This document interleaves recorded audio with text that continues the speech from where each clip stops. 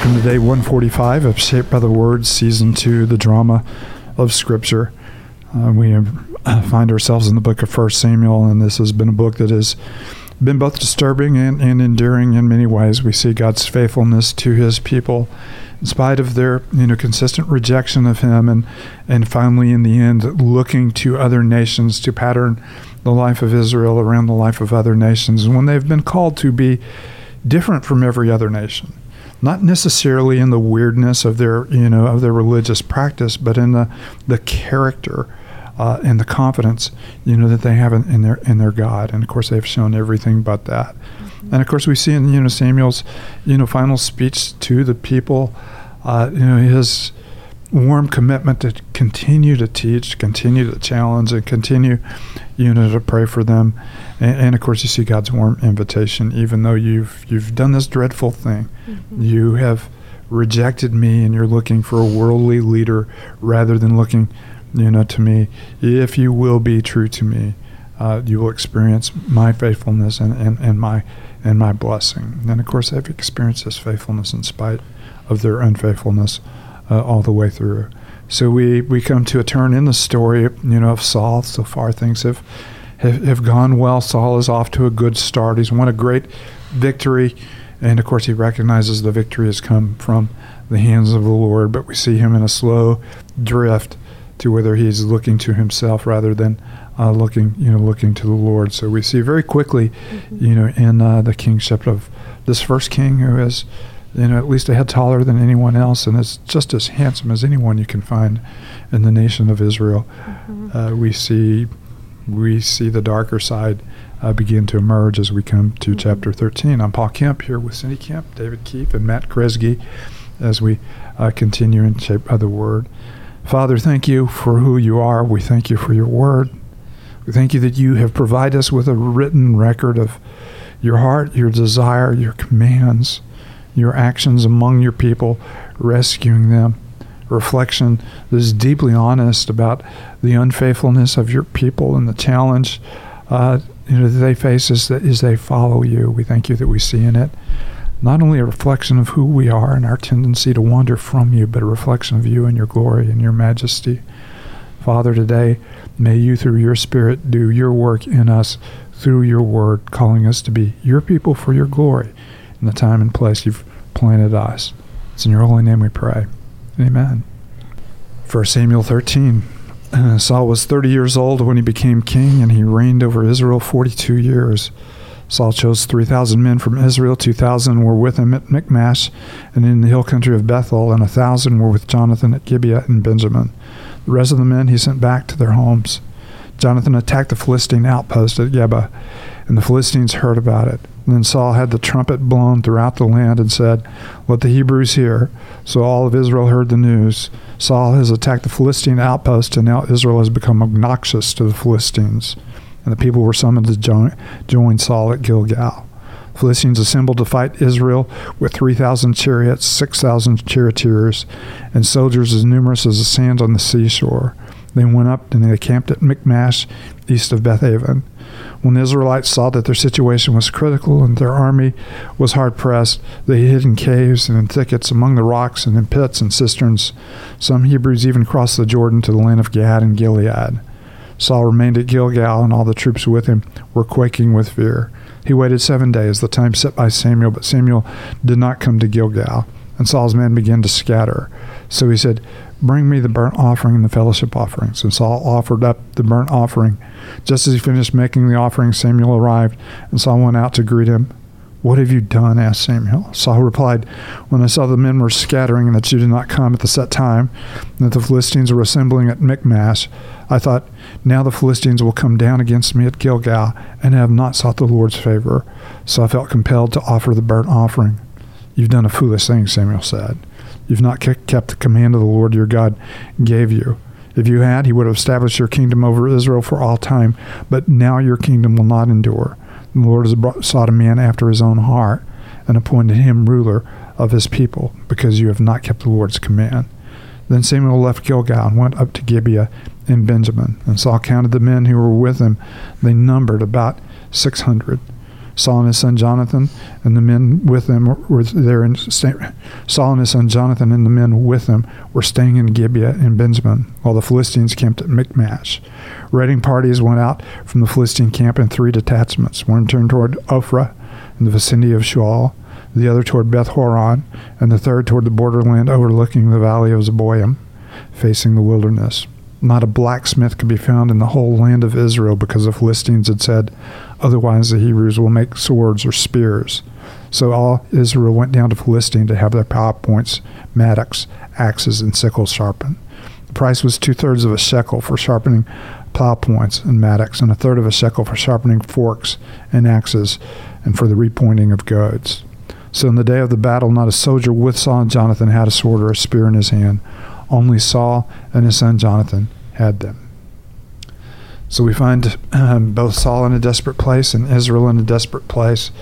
They've gathered a huge army, but by the time we get to the end of the passage, it's whittled down to just a few hundred men. These men are quaking in fear. A lot of them, didn't even go home. They're hiding in thickets and hiding in caves, along the way. Some of them are even abandoning the land of Israel and going into, the land, beyond the Jordan. Mm-hmm.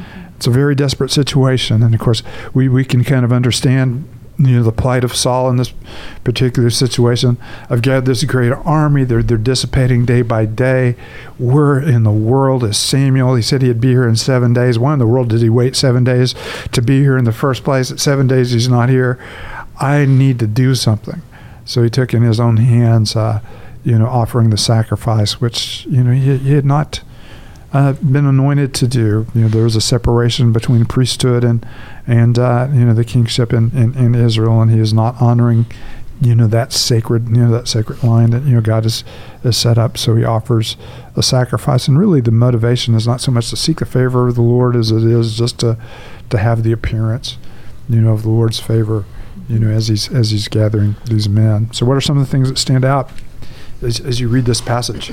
We stand on a desperate note. We usually do this on Friday. We leave you hanging. I know. Every Friday, at this point. No, it's bleak. Even there's the line we see in I think verse 5. Back going all the way back in the story. God's talking to Abraham, and your descendants will be like the sand on the seashore. Now it's the Philistine army, and they have troops that are like the sand on the seashore. And so just what a kind of crazy turn of events, right? Like things have gone so far, and now it's just Saul and a couple hundred men who are hiding, and then even more worse, just Saul and Jonathan. They're the only guys that have some weapons. And so just a complete, we see God's desire for his people back with Abraham, and now to see where they're at is discouraging and bleak, but we do know that God is with them and faithful.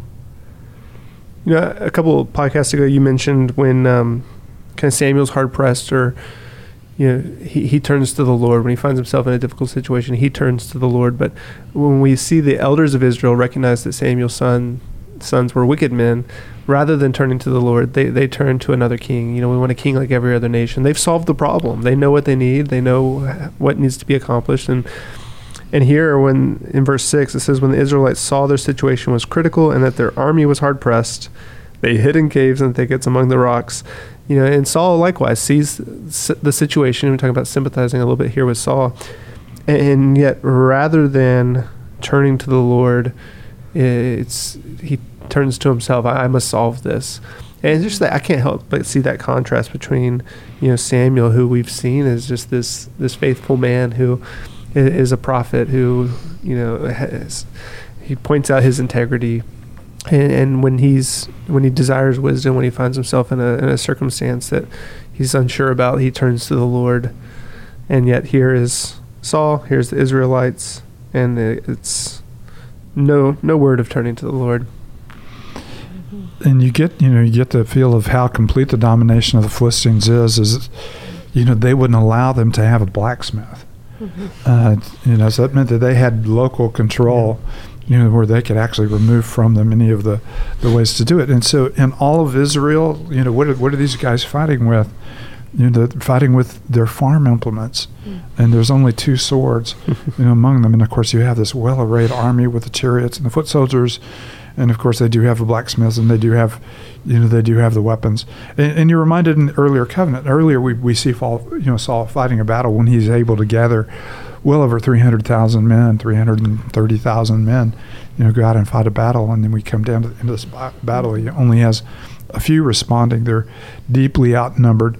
But when you hear the covenant, the Lord said, if you're faithful to me, that one of you will pursue 1,000, and 1,000 will flee before him. But if you're not faithful for me, you will be pursued. And so you see them being overcome rather than enemies being overcome with the fear of the Lord. You see Israel being overcome with the fear of their enemies.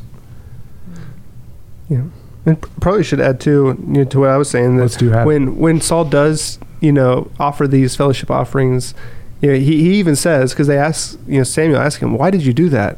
And he says, well, I realized I hadn't pursued the favor of the Lord, so I needed to do it. That he did it in ways that were not in obedience to the Lord, and just I think even in our own worship we can begin to formulate ways of like, well, this is how I want to worship, so like at least I'm worshiping God, right? And you begin to see even in this passage that yes, God is seeking those who will worship him, but God also has taught us how to worship him. And we don't get to just kind of pick and choose however we want to worship. And not only that, the act of worship seems to be almost, an afterthought. Yeah. You kind of hear it, in the urgency. And I had not sought the favor of the Lord. And of course, why had you not sought the favor of the Lord before now, and in this critical moment? And why had you not sought the favor of the Lord, as you just pointed out, in ways that the Lord has allowed and assigned for you to seek his favor? Not necessarily in just the offering of, the sacrifices. And so this is something that, by the time you get to the prophet Isaiah, that you're going to see as a big part of the nation of Israel. It's not that they have quit offering sacrifices, but the sacrifices have become an end in of themselves, and their hearts are not in it. And you see an early indication of that here. And what a turn we've had, from the first time that the Holy Spirit comes on him, and he's filled with anger and recognizes the Lord has given a great victory, to a moment of panic and almost thinking of the Lord as in an afterthought, and maybe even doing it more in a sense of appearances rather than in sincerity. It's kind of interesting starting in verse 13, probably going 13, 14, that we're starting to get some kingdom language here. And just because of his lack of obedience, that the kingdom will not be established. Saul's kingdom would not be established over Israel for all time. And so, the failings of a king, the failings of this man are just coming to the surface. But yet all along, God has known this and has a plan. And so even though this feels very bleak, God is still in control. And in every instance, in every place, this is exactly what God is looking for. He's looking for a man or for a woman after his own heart. And that, for whatever our call, whether he's, just called us to some, mundane domestic chore, or whether he's called us to a great place of leadership, what he's really looking for in that instance is someone, that will hear his word and do everything, in his way rather than their own way. And of course, this is going to be a theme you're going to see through the rest of Scripture, about the ultimate, ruler who would be, a king after God's own heart. It points to an immediate ruler, but it points beyond that immediate ruler to the ultimate ruler, who is everything that, completely obedient to God in every thought, every word, every deed, in every moment. And he did that all for us so that his righteousness could be gifted to us as our righteousness through faith in him. His death on the cross could be gifted to us as punishment for our sins, given to us as a gift of faith. His resurrection, a symbol of life, the newness of life we have in him. It has been a fun week going through Samuel, and we remind you we have Psalms for you to read, in our reading plan over the weekend, just kind of as a change of pace. And of course, how good it is, when we gather as God's people in unity to hear his word, to worship him together, encourage one another. And we hope wherever you are, whatever church family you're part of, that you will gather with God's people and not just simply, come to receive from God, but come to encourage and build up the lives of those around you. Yeah. Father, thank you for your goodness and your presence with us. Thank you for your word and the work you do through it. Thank you for the wonderful gift we have. It is beautiful as literature. Stories are absolutely compelling, but it is so much more than that. In it, you are completing the work you began in us, and we thank you for that. It's in your holy name we pray. Amen.